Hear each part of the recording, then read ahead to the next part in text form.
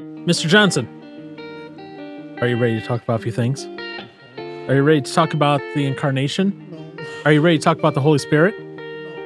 Well, I'm glad you're ready to talk all about that on 2/26/2023, where we're covering chapters 5 and 6 of Knowing God by J.I. Packer, the Signature Edition.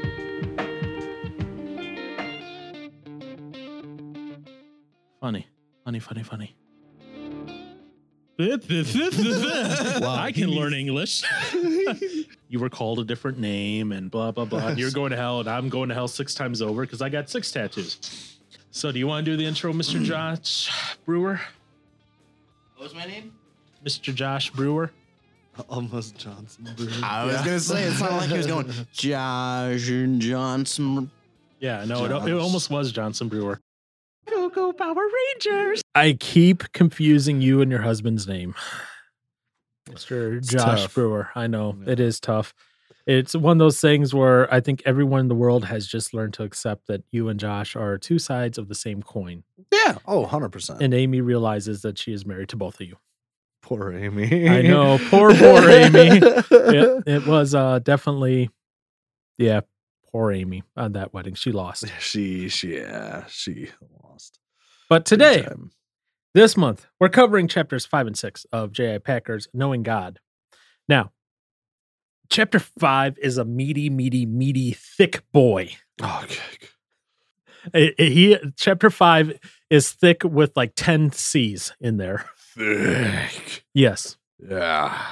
And it's Good. not in the good thick way. No. It is a very meaty and heavy chapter, but it is an important one. In chapter 6, well, when we get there, I'll explain a little bit more why I think it was a good chapter, why it was important as well. Mm-hmm. Chapter 6.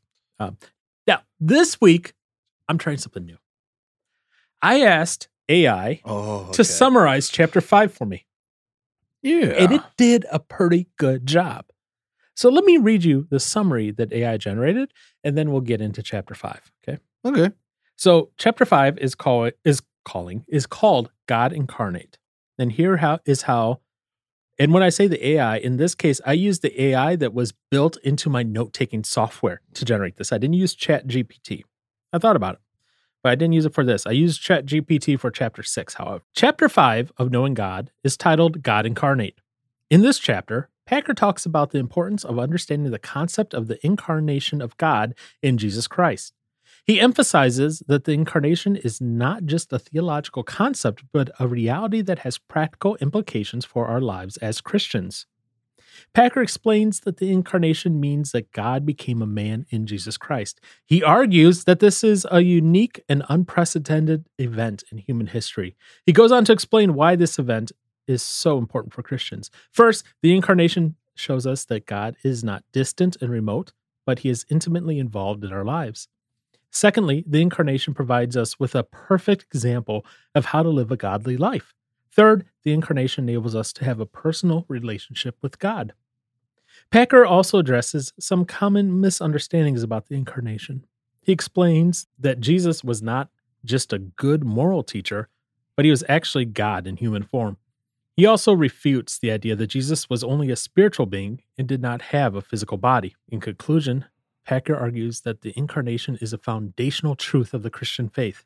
He encourages Christians to meditate on the reality of the incarnation and to let it transform their lives. I'll be honest, I thought it was a pretty decent summary of chapter 5. I don't know what Aaron thinks about it, but that's Hey man, it's at least something I can understand. it's at least something you can understand. I get it. Yeah.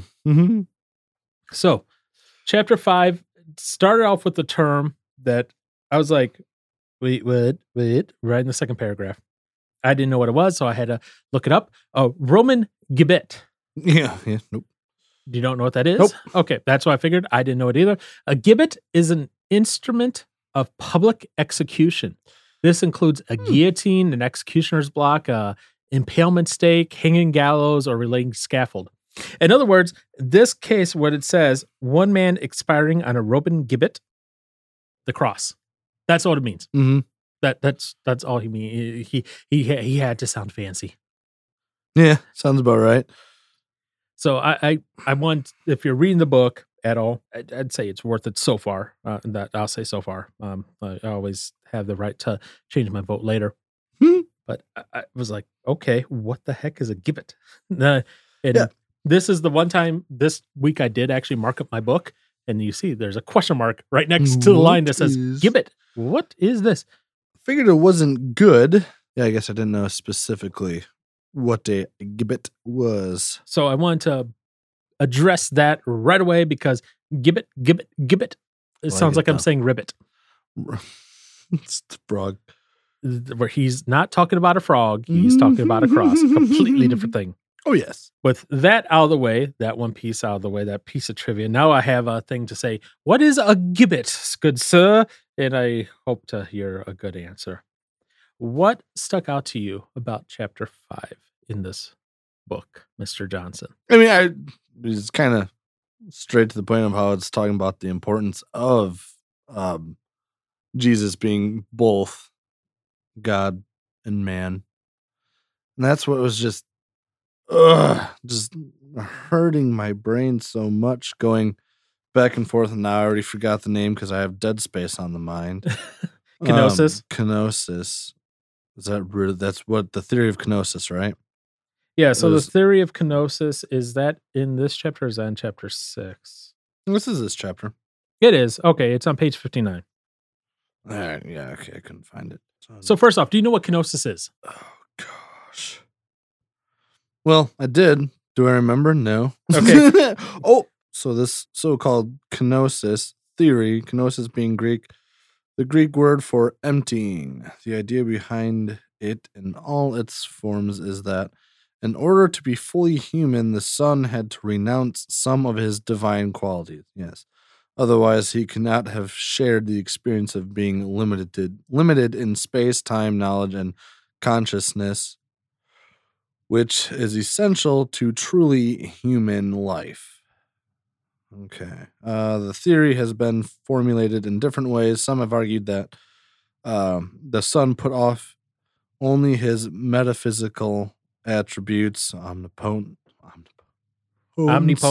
Yes. Omnipresence, omniscience, retaining the moral ones, justice, holiness, truthfulness, love. Others have maintained that when he became man, he renounced all his specifically divine powers and his divine self-consciousness too. Though in the course of his earthly life, he reacquired the latter.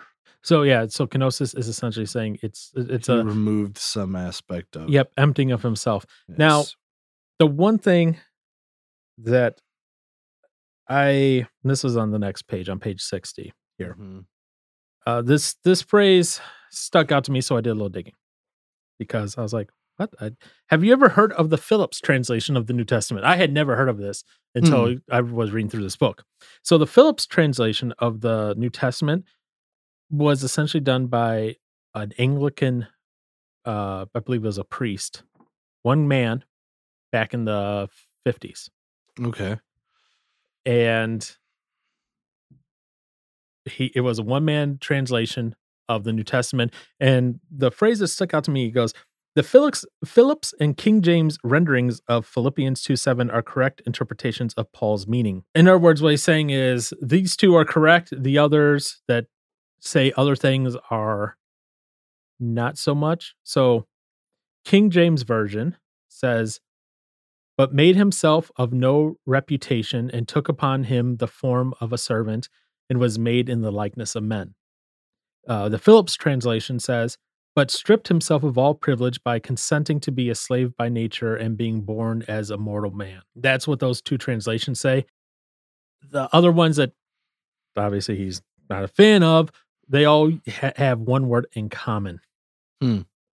Except he doesn't talk about the New King James. New King James King James probably fits in right in there because it says made himself of no reputation, right? But the other ones all have one word in common: emptied. And so, because ESV, but emptied himself by taking the form of a servant, being born in the likeness of men. The ASV, but emptied himself, taking the form of a servant, being made in the likeness of men. The Young's literal translation, but did not empty himself. But did empty himself, the form of a servant, having taken in the likeness of men, having been made. That's a mouthful. The Christian Standard Bible. Instead, he emptied himself by assuming the form of a servant, taking the likeness of humanity, and when he had come as a man. The 1890 Darby translation, but emptied himself, taking a bondsman's form, taking his place in the likeness of men. And the note I wrote for that is this. Packer asserts that the King James and Phillips translations, and I wrote in here, never used that one before, are the correct translations. This is a dangerous assertion, as they're basing theology on, one, an older translation, the King James, and the Phillips translation, which was done by one person back in the 1950s. Now, this translation, I'm not saying it's bad. I haven't read it or anything, right? It was originally done as a way to help his youth group read the Bible. It was New Testament only. The Old Testament was not translated by him. New Testament only. I'll say grain of caution against using only one or two translations, especially when they are biased to fit your desire to read things as you want to into the scripture to fit your theological, thing. I get what he wants to say here, but because he doesn't like this kenosis theory, to be honest, from reading it. Right. Because he does say, but the kenosis theory will not stand. Yeah. I was like, I get what he's going at. I get what he doesn't like about it, but I think part of it is valid. But that's what you call a secondary issue. That's not a primary issue.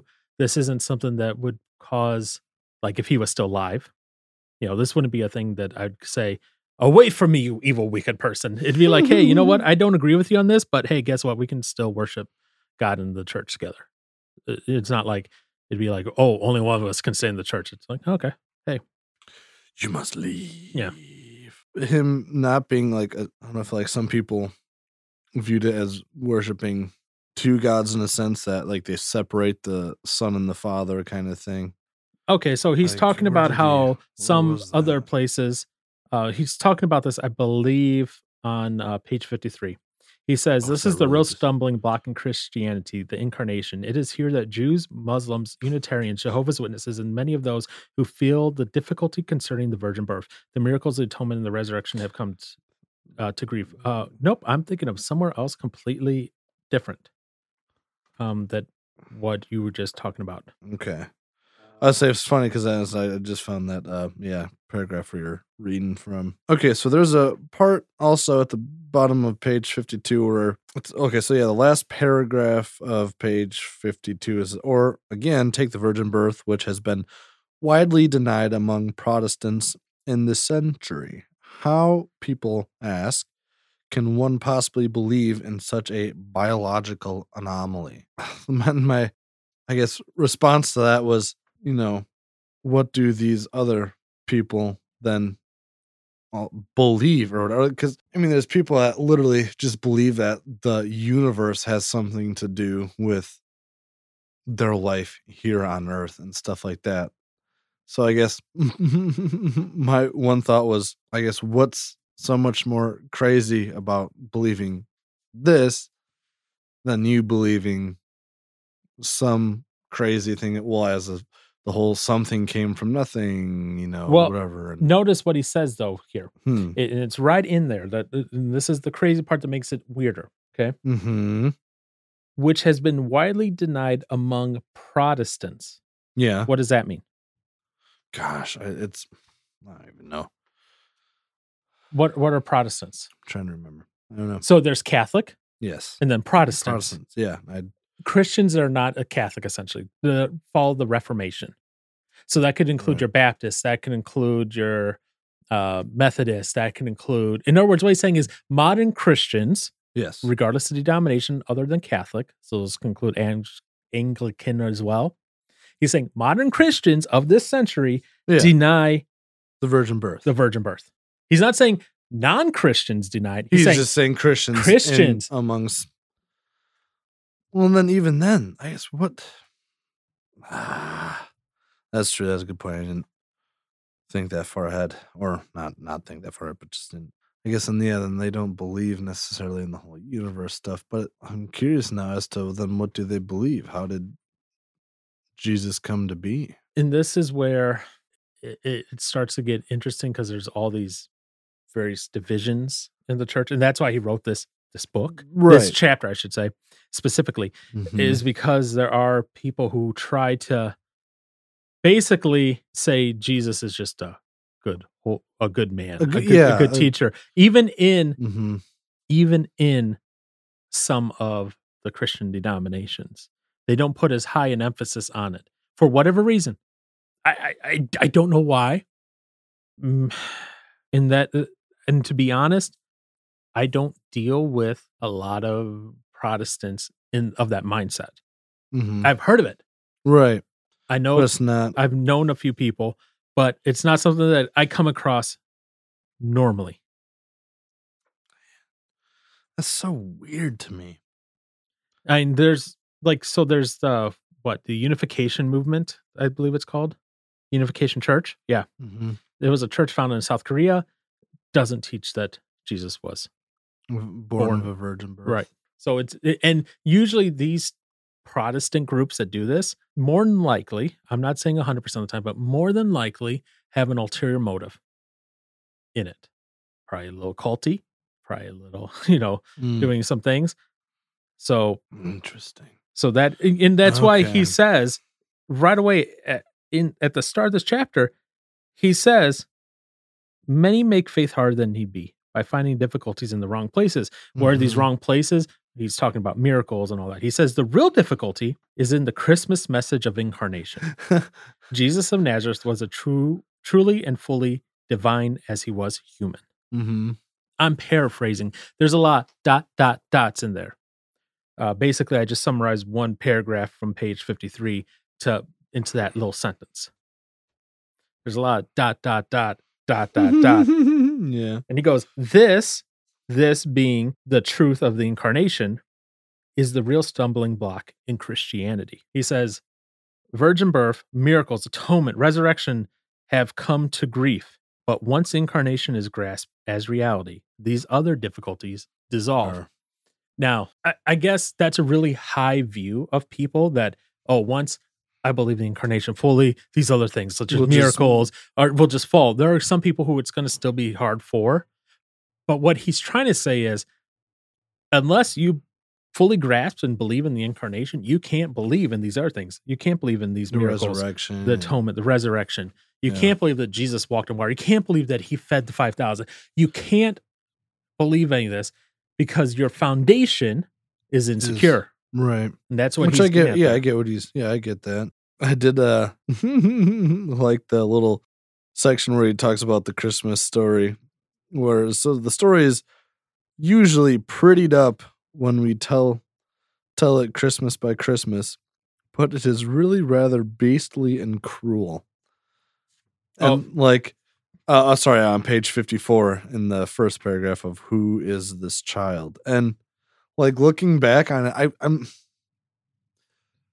This is one thing I guess I'm kind of curious of. Is like I wonder how he was told about it and whatnot, or like the whole Christmas nativity scene and all that stuff Right. was taught to him. Because like looking back through like school and Sunday school and all this other stuff, I guess I was never told about kind of like just like the reality of what it was really like.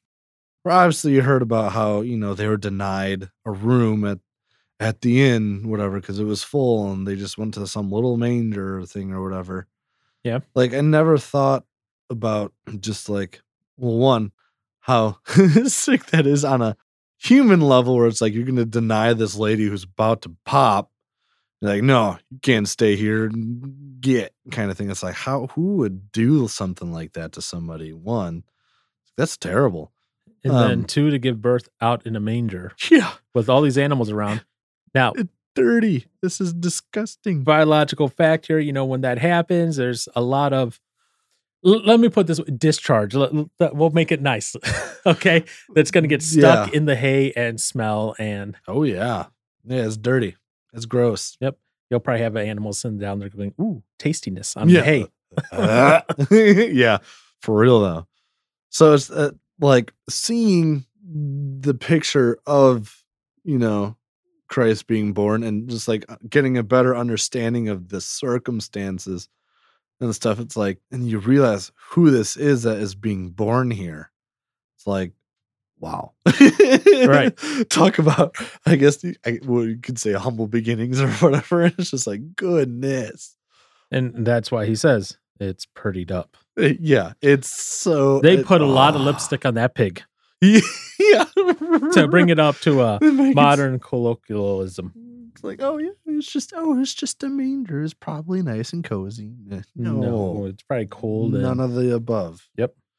So I like that little snippet. I was like, ain't that the truth? That's just with any.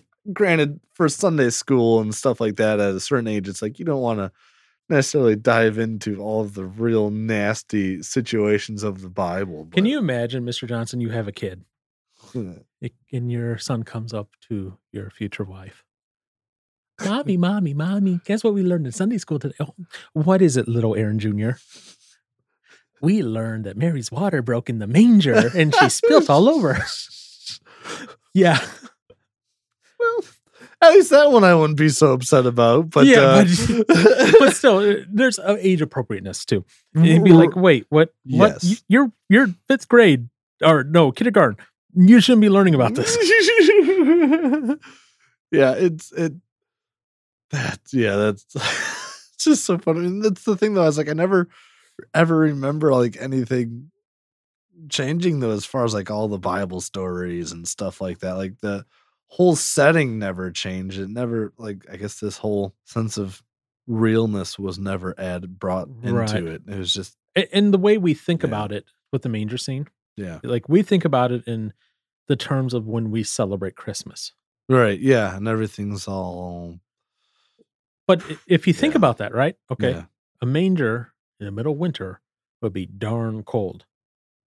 Well, yeah. But that's when we I don't celebrate it. even- Right. The Actual- there's a lot of debate. Okay. Yeah. Of when the actual birth of of when it- Christ was. But a lot of people seem to think it's like a summer spring thing, yeah. which at least means it'd be at least hopefully warmer. Well, that's, I can't even point to where on a map he would have been born in. Bethlehem. Well, no, I know that, but like I don't know where it is along. I don't know, In on what? a map. As far as where is it to the equator and all this other stuff, I don't know. I don't know where Bethlehem is. You need some geography lessons, sir. Last time I took a geography class was in 7th grade. Why? Because high school never had anything for it. Oh, you are. I know the Middle East. You know the Middle East. Congratulations. I know where Asia is. Do you? Sure. Do you really know where it is? Somewhere across the ocean. So would it be what? Hey, there it is. Good job. I'm sure. Well, yeah, obviously it'd still get cold during wintertime. Yeah. It's put this way. Obviously not directly, but it's like about your Missouri-Texas border. Yeah. So Yeah. it's going to get cold at times. There's definitely times for it to go bad, but you also have that nice little bodies of water right there too, kind of shaping your temperatures and that. But regardless of fact, yeah. that's how it is. Right now, it's 57 degrees Fahrenheit there. Oh, I'll take that over what we got right now. So, I mean, it's not too bad here, but yeah. so that's what it was today. But yes, so we talk about that and he goes, oh, it's prettied up. But he Mhm. talks about that in the guise of who is this child? And he makes a very important note here. Mhm. He says that this is the son, not a son. Yes, it's the. Yep. Yeah, not one of many. Or Well, the terminology is kind of important. or just And the Yeah. reason is and talks about that further down the page here on 55. He says, Mhm.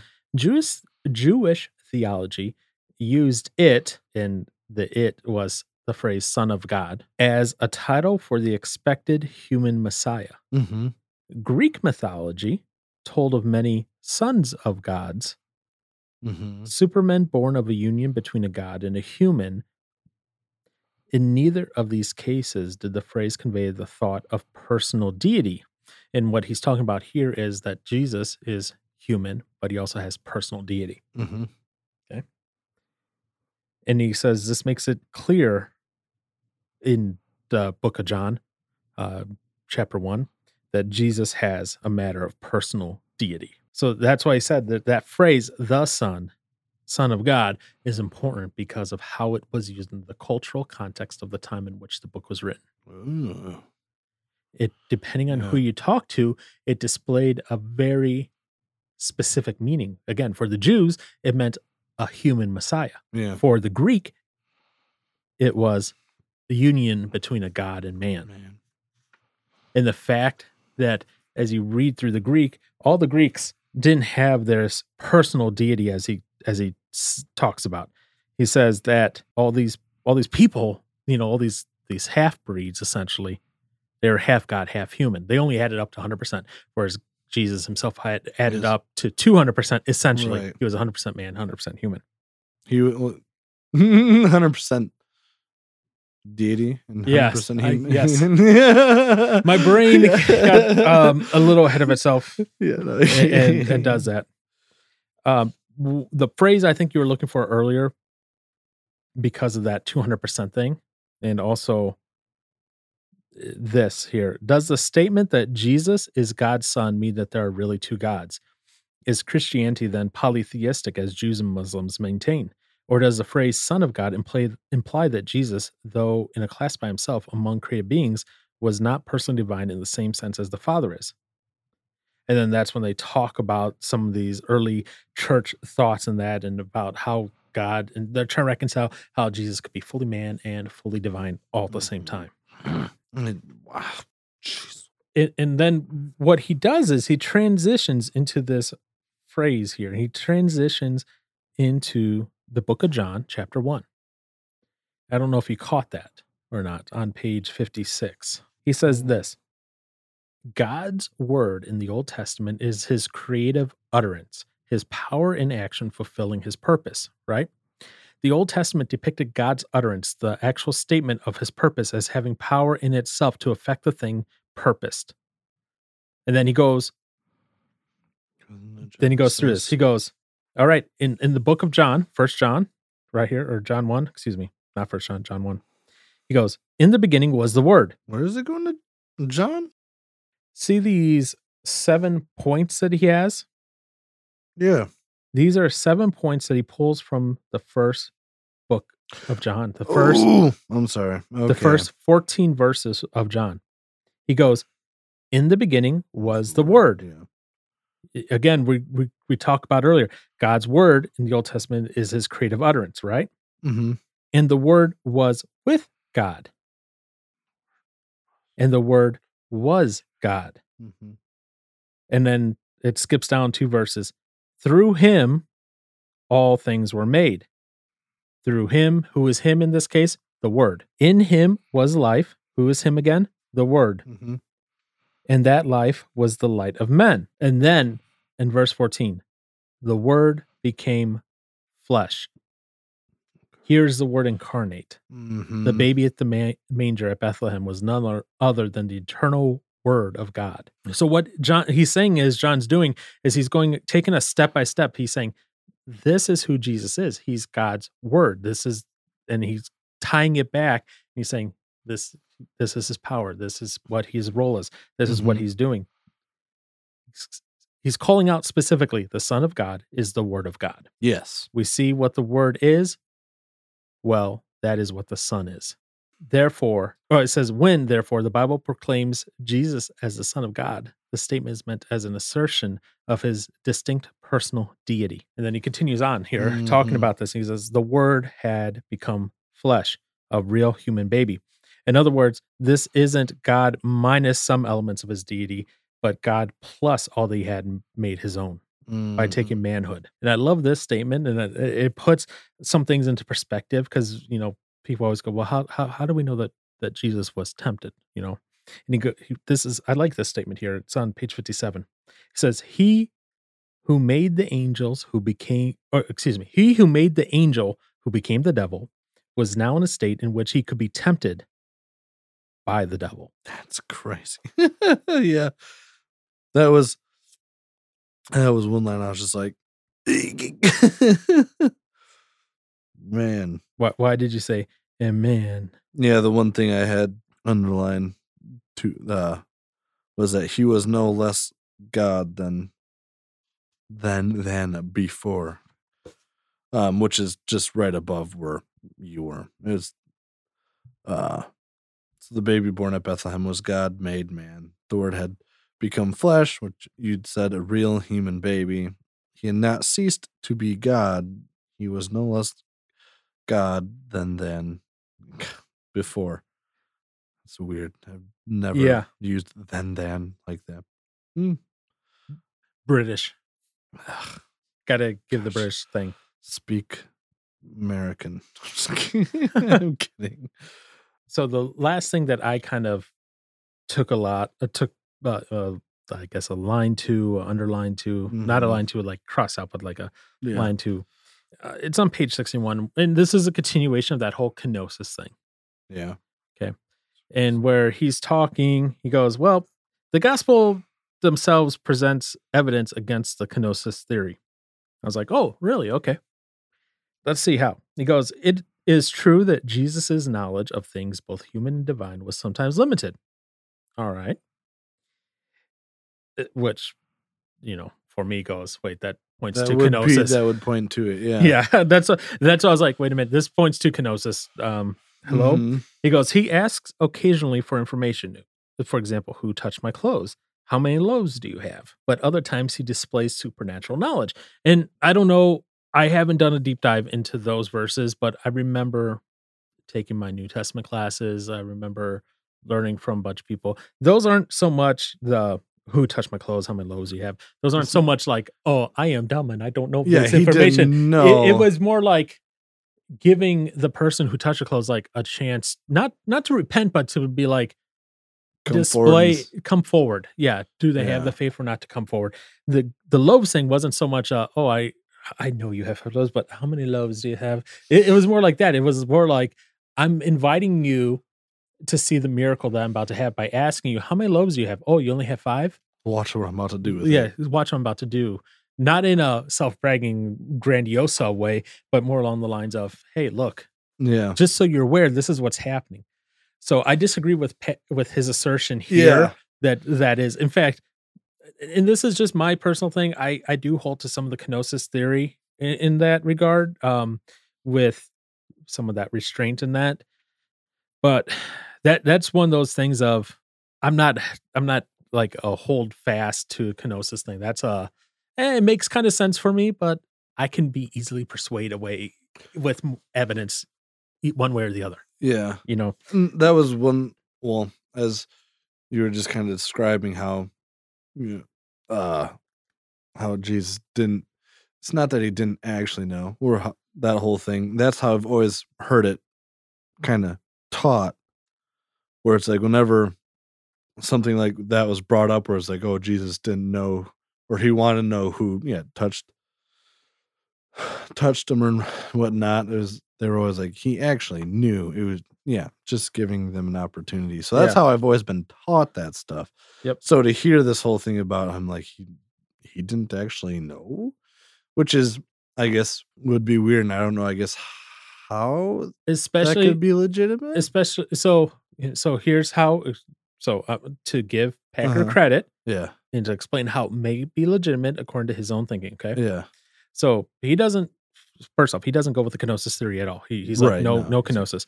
However, at the bottom of 61 and top part of 62, he talks about how Jesus willingly limits his knowledge and powers and abilities. Not that he empties himself, but willingly limits them. Right. He also talks an alternate idea on page 62 that he has the ability to know these things, but God the Father wills it that he doesn't, so therefore he doesn't know those things. So that's another alternative explanation he gives as well on page 62. So I'm like, so you're trying to make this long, complicated way around kenosis. Okay, got it. Yeah. I get it. You don't like it. I understand. That's okay. That Mm. is okay. You can not like it all you want. But yeah, really, chapter 5 really comes back to the heart of the fact that the incarnation is true through a virgin birth. It does not make Jesus the second God, it makes him the second part of the triune God.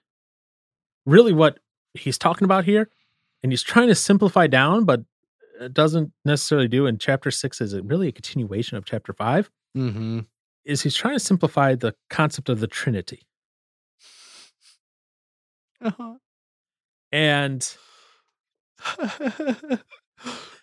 what? I just find it funny trying to simplify the concept of the Trinity. I'm like, eh. It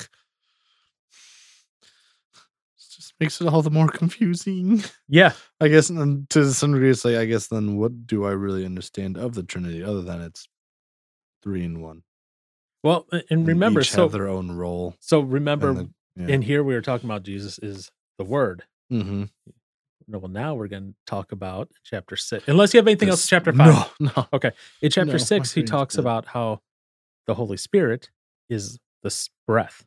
Yeah, Okay. So I'm going to read you the AI summary of chapter 6 first. please do. Okay. This one was generated by Notions AI. This was is just ChatGPT, Chat GPT. right? Sorry, not Notion. The first one was Notion AI. Notion. This one's Chat GPT. In chapter 6 of Knowing God, Packard discusses the importance of the Holy Spirit in the Christian life. He argues that the Holy Spirit is not simply a force or power, but rather a person who is a member of the Trinity. Mhm. The Holy Spirit is responsible for the new birth, which is the beginning of the Christian life.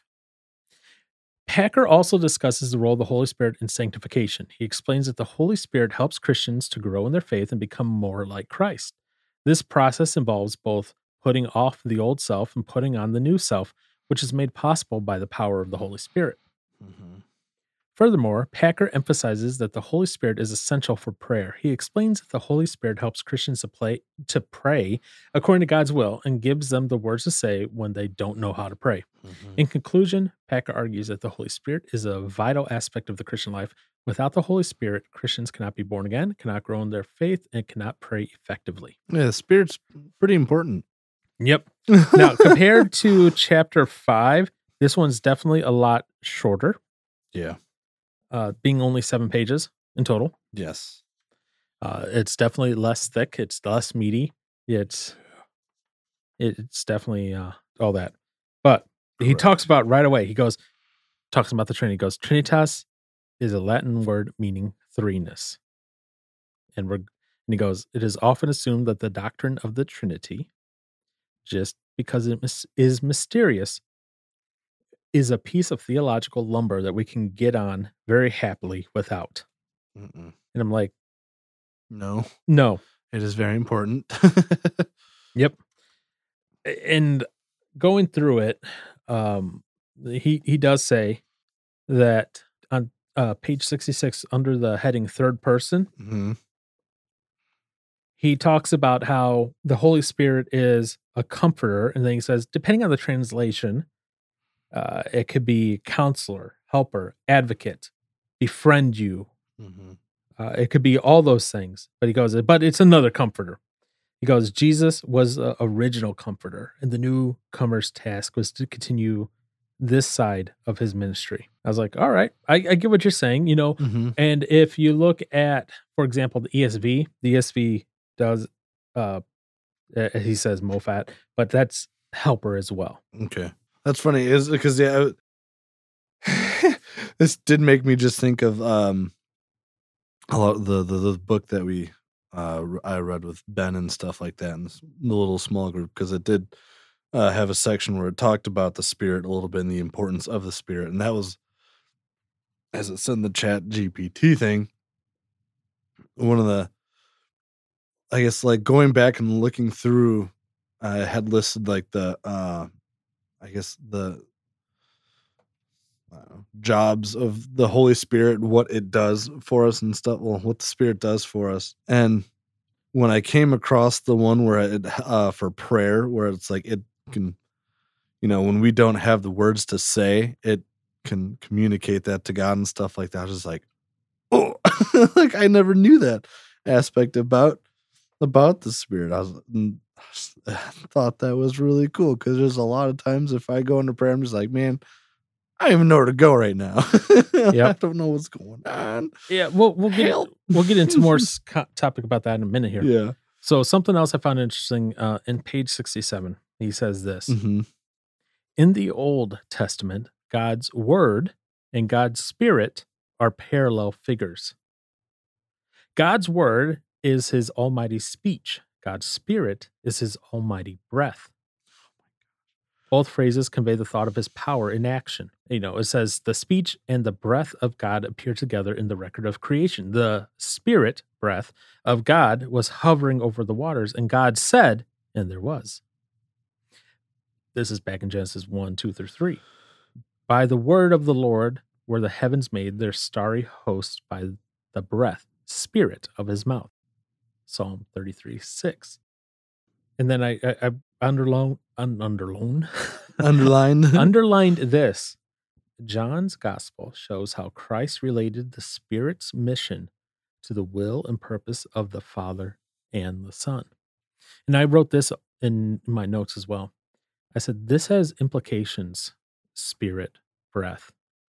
Look all the way back in Genesis 1. God spoke and things were created. Mm-hmm. And when he created man, he breathed into him the breath of life. These things were from the beginning. It just as John showed, the word was Jesus. He's also showing that the spirit, the breath, also has its own distinct personality as well. Yeah. And then I'd like how he emphasizes this. If the ministry of Christ the Comforter was important, the ministry of the Holy Spirit, the new Comforter, can scarcely be less important. So if the Holy Spirit is sent as the new Comforter, right? Mm-hmm. Then the mission of the Holy Spirit can't be less than of importance than the mission and ministry of Christ before him. Mm-hmm. Yeah, it's just taking his place while he is now, in a sense, separated from us. Yep. And I actually chuckled at this line. The person and work of Christ have been and remain subjects of constant debate within the church. Yet the person and work of the Holy Spirit are largely ignored. The doctrine of the Holy Spirit is the Cinderella of Christian doctrine. Calling back to that classic tale of Cinderella, stepmother, stepsisters, and that. And he says the average Christian deep down is in complete fog as to what the Holy Spirit does. And like you were saying, you wrote down what the Spirit does in your book. And that is a thing, if I'm being 100% honest, that I see a lot of churches, I guess, devalue right the Spirit. And it was, and okay, I'm choosing my words carefully here because I'm not trying to be like, not trying to start anything, not to do anything, right? Too late. No, I'm just kidding. It was when I changed churches recently, it was a completely different experience, let's say. First off, different atmosphere. First off, yeah, well, yes, different atmosphere. Yeah. First off, it was completely weird not being behind like a board or an instrument doing something. Doing a task, yeah. It was completely different doing that. But at the same time, one of the things I noticed the first week there, and I'll admit, for me personally, it was a little uncomfortable the first time. Like they're like, because every church I've been to before, they always do the, okay, come Holy Spirit, blah, blah, blah, but it's maybe in a prayer that they say that.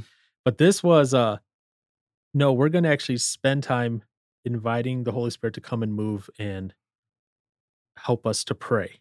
And I was like, wait, what? It was different, something that is definitely not, I guess you could say I'm not saying it's not present in all churches. I'm just saying how it's addressed is sometimes different. And it's a culture shock for me. Yeah.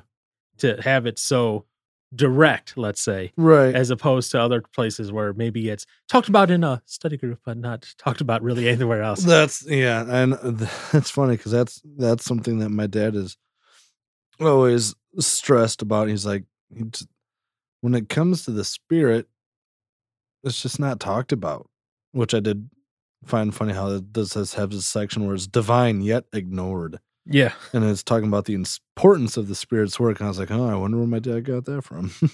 Well, I guess it might not have just been through here, but yeah, and that's definitely like the more I paid attention to that, I was like, yeah, I don't know like how often I've ever heard either one, the spirit being talked about, but then it's like when there are the times that he is mentioned, I'm like, oh, it's like I make sure to pay attention a little bit more in that that instant. Yeah. Because it's like it's not something that I'm normally in tune to hear. So I'm like, yeah, and like I said, that has been a very big culture change for me because first off, it's a culture change because literally, and again, not trying to throw shade or anything here, okay?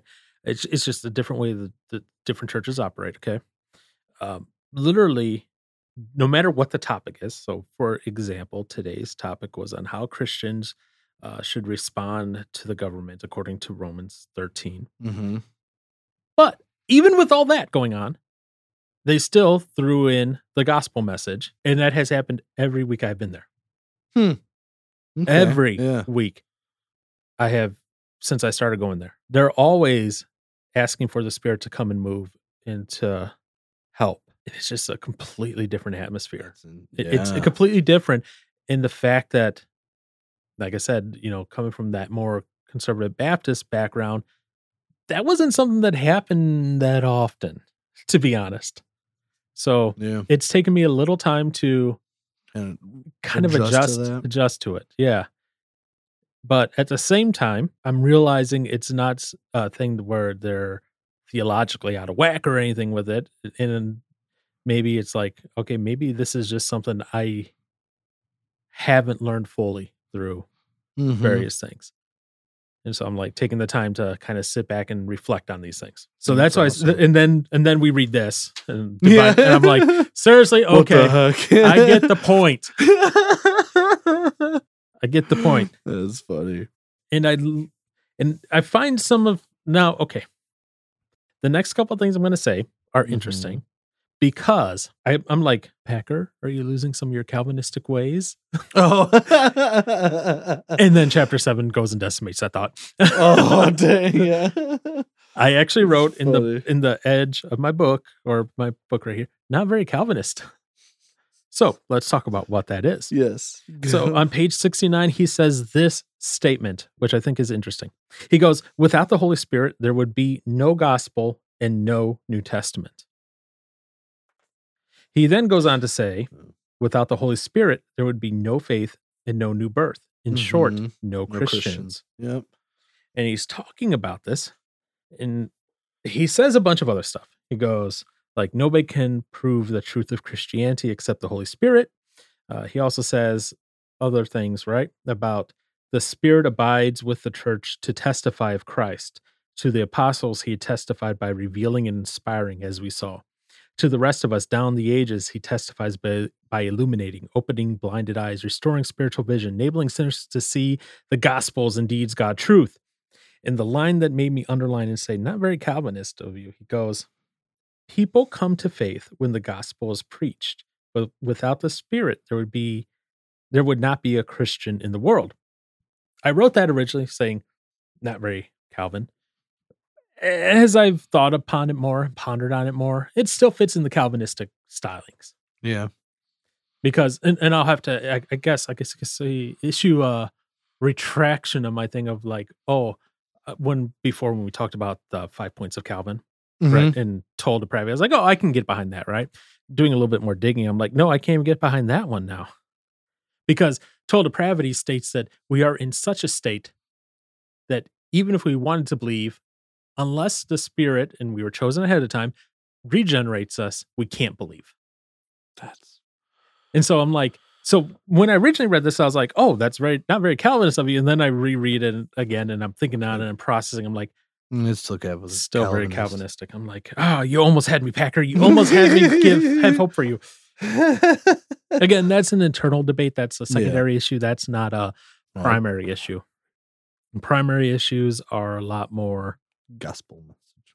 gospel message and biblical interpretation of things, or trying to add things in that the Bible doesn't say and you want it to say it. Yeah. But yeah, that's definitely a secondary thing, at least from my perspective. Mm-hmm. So those are the things I took away, and I was like, all right, the Spirit does a lot of work. Yeah. He doesn't get enough credit. And then he gets a 7-page chapter. Yeah. I was like, Which- Packer. And say in relation to the other stuff, it's like, oh, okay. So was there anything in chapter 6 that stood out to you, sir, that I didn't cover, so I you- didn't pick up, I didn't No. highlight or expound upon, or As soon as you went into the nor is this all in the second place, without the Holy Spirit there would be no faith and no new birth. So yeah, that was the big thing. I was just like, ouch. Yeah. yeah, The Spirit is very indeed important. Just I don't know. Stuff blows my mind well, that's a good thing at times, to blow your mind. sometimes. In a good way, yes. Yeah. Mm. I thought of a very dark joke, but I'll leave it for off the mic. I said dark. I didn't say anything else. I said dark. Yeah. All right. Well, Mr. Johnson, is there anything else that you want to say about these 2 lovely chapters that we No. have listened to or read? Not listened to. I feel better now. You feel better now, huh? Yeah, I know this morning you're kind of feeling a I little. was friggin' PO'd this morning. And again, that was more just at myself more than anything. It's not Packard's fault. It's my fault. Well, I mean, try and do homework at the last minute. Again, I guess going back into the lack thereof of just knowing things that you'd imagine most people probably have an idea for what things are. It's just like, You know what? You're Nope. assuming a lot of things that people know things when they really don't. I mean, I guess so. I guess I do assume. Yeah, I definitely assume that. I know you do. What do you mean? So, all right, sir. Well, we'll continue to look forward to the next one. Yeah. 4 chapters for the next month in March. Something like that. Yeah, they're relatively, I would imagine. Yeah, well, the first starting in part 2, yeah, it's very quick. And then we get to hear what Aaron's next book for his book club is. I can't wait to hear what it is. All the large, lengthy words, the No, thick, girthy I'm going sentences. to like the Berenstain Bears or something. I don't know. Aaron jumped over the cloudy fox.